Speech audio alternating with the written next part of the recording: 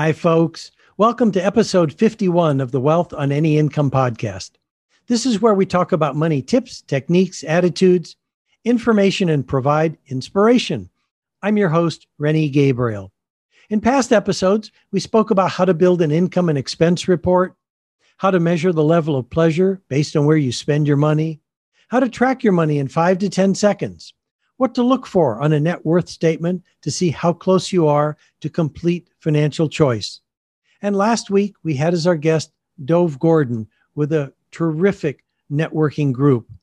Today, we have as our guest Tanya Hood. Tanya is an author, coach, and speaker.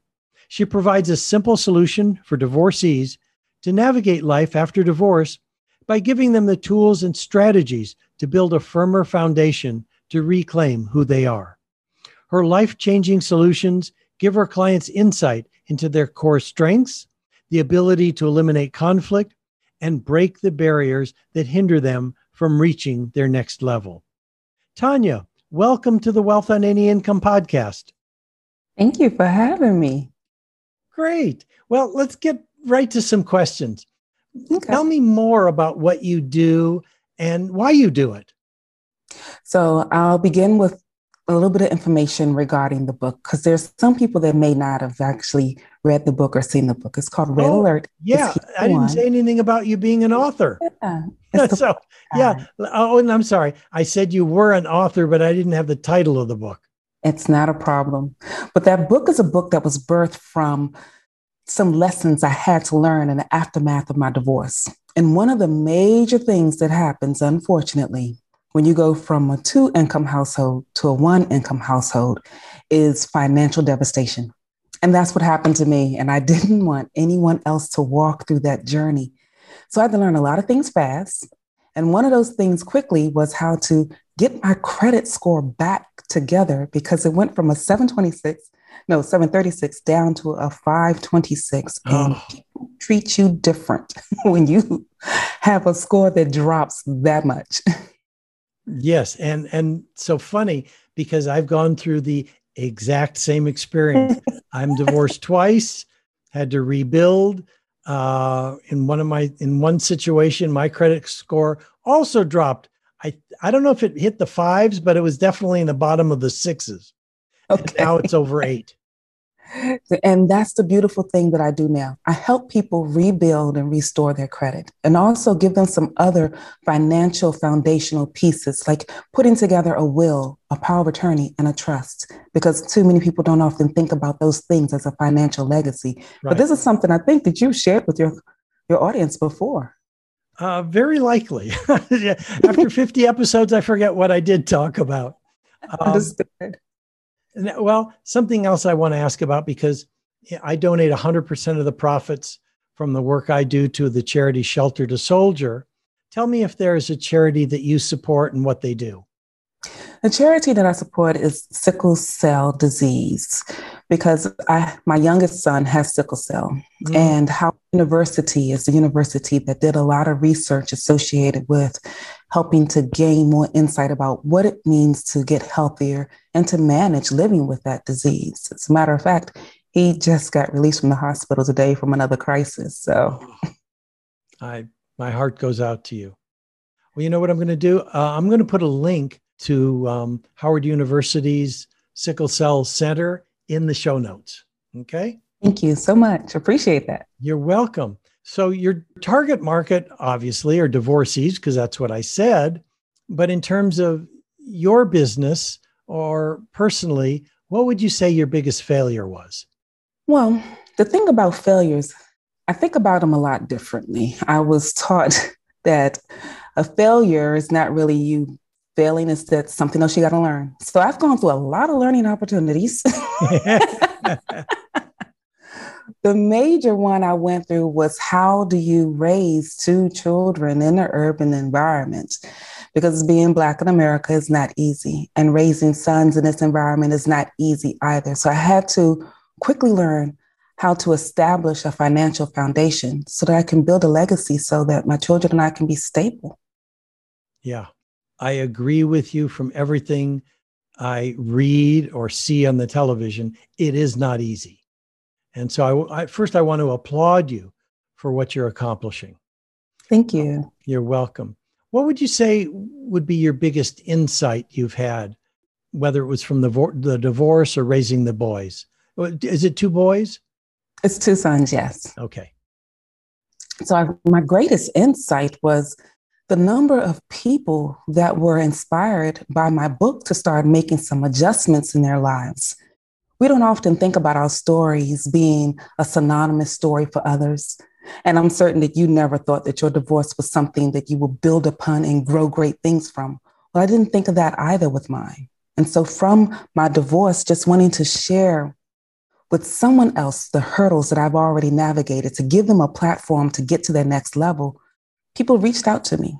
And that's where the courses were birthed and the coaching was birthed, and gaining and sharing more insight about financial well-being and passing on a legacy. Yeah, it is, in my belief, a true expression that you teach what it is you most want to learn. Right. And it is so great to have someone who's walked the path before you to guide you. What are some of the typical feelings your prospects experience? Well, after you come out of a divorce, a lot of people walk through an element of being shamed because they felt they should have known more. But oftentimes it stems from us not really having enough clarity of who we are. So one of the major things I teach in a course that I have called Navigating Life After Divorce is to gain more clarity about who you are. Because if I knew what my core strengths were, I would have done things different. That makes so much sense. Is what you said what you would call one of the common mistakes that your prospects make? Not knowing who they are. I think if you aren't clear of who you are, you're not really certain what you're looking for. And too often we walk into relationships just thinking, oh, you're great or you're cute, but we don't pay attention to the fact that our core values and our behaviors show up wherever we are. But if you are not clear about what that is, you're not really certain about what that is for the person that you decide you want to spend the rest of your life with either. So often you end up with 2 people conflicting because neither one of you paid enough attention to what your behaviors and your values were to show up in. Would you also say maybe not reaching out early for support could be a mistake as well? Exactly. Too often people try to go it alone because that shame of not knowing what situation you were in to begin with. You don't know how to reach out early enough to get the financial support you need or the emotional support you need, because both of those are required in order for you to move forward. Because as you more likely have shared with your audience, people spend their money to make them happy instead of doing things that will grow their future. Yes, that's correct. It's a lot of, and I don't care how much money you spend, it will not fill an empty hole. Mm-hmm. Besides how you've turned your own life around, do you have a case study or a story example of what one of your clients have done? Actually, I can share with you a recent class I just ended. There was one lady, she shared with me that she really wished she had met me years ago because some of the basics that I walk through, because it's a 5-week course that I share information about getting more clarity of who you are and using that insight to get more clarity of those around you. And then I tie in the financial piece associated with that.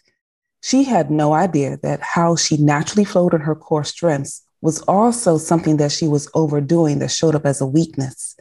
And with some tweaks about getting clarity of your behavior, she then got the chance to see how that was affecting her financially, because she was using that core strength as a way for her. And I'll show you a little bit about the core strengths. One of those things, especially for this client, is being supportive.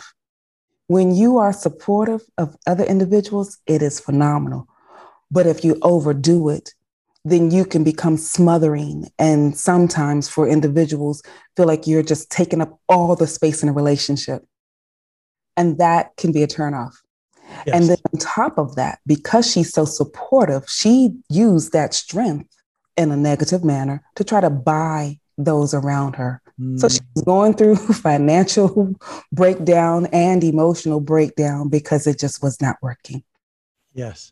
Yeah, I have seen situations where parents are overly supportive to their children to the point where the children can't make it on their own. And it's to the detriment of the parents who've given so much. They're no longer in a secure financial situation. Exactly. Yeah. It's a vicious cycle that I'm really glad that you have a podcast that you're sharing information about.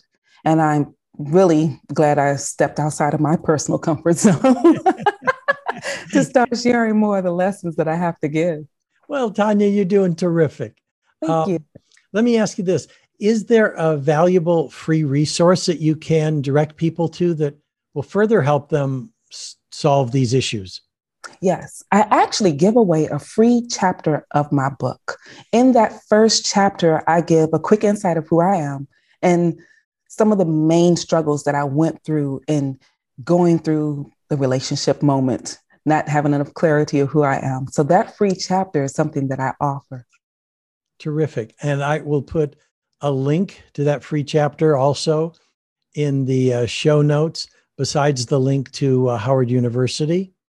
And is there a question that I should have asked you that would give great value to my listening audience and obviously provide the answer as well? Well, one of the things that I think people should pay enough attention to is what steps can I truly take? That one thing that I can take away today to get to my best self. That is reach out to a mentor, a coach, and someone that can give you insight and be a guide to you, because the stumbling blocks, we can learn that way, but it is much easier and much safer if you have someone that is already aware of the journey that you're taking so they can help you get there. I agree so much with what you're saying, because where we have made mistakes, they can be our tremendous learning experience. And when we have a mentor, we don't have to make as many of them. Exactly. So, Tanya, I want to thank you for being on the show. Thank you for having me. You're welcome. And to my listeners, thank you for tuning in. You can listen to the Wealth on Any Income podcast on your favorite platform, and please rate, review, and subscribe. If you'd like to know how books, movies, and society programs you to be poor and what the cure is, then log on to wealthonanyincome.com/TEDx. You'll hear my TEDx talk and can request a free 27-page roadmap to complete financial choice, and receive a weekly email with tips, techniques, or inspiration around your business or money. Again, that's wealthonanyincome.com/TEDx. Next week, our guest will be Bill Heinrich, and we'll be talking about how you can condense a full webinar into 6 minutes. And everyone has enough time to watch a 6-minute webinar. Until next week, be prosperous. Bye-bye for now.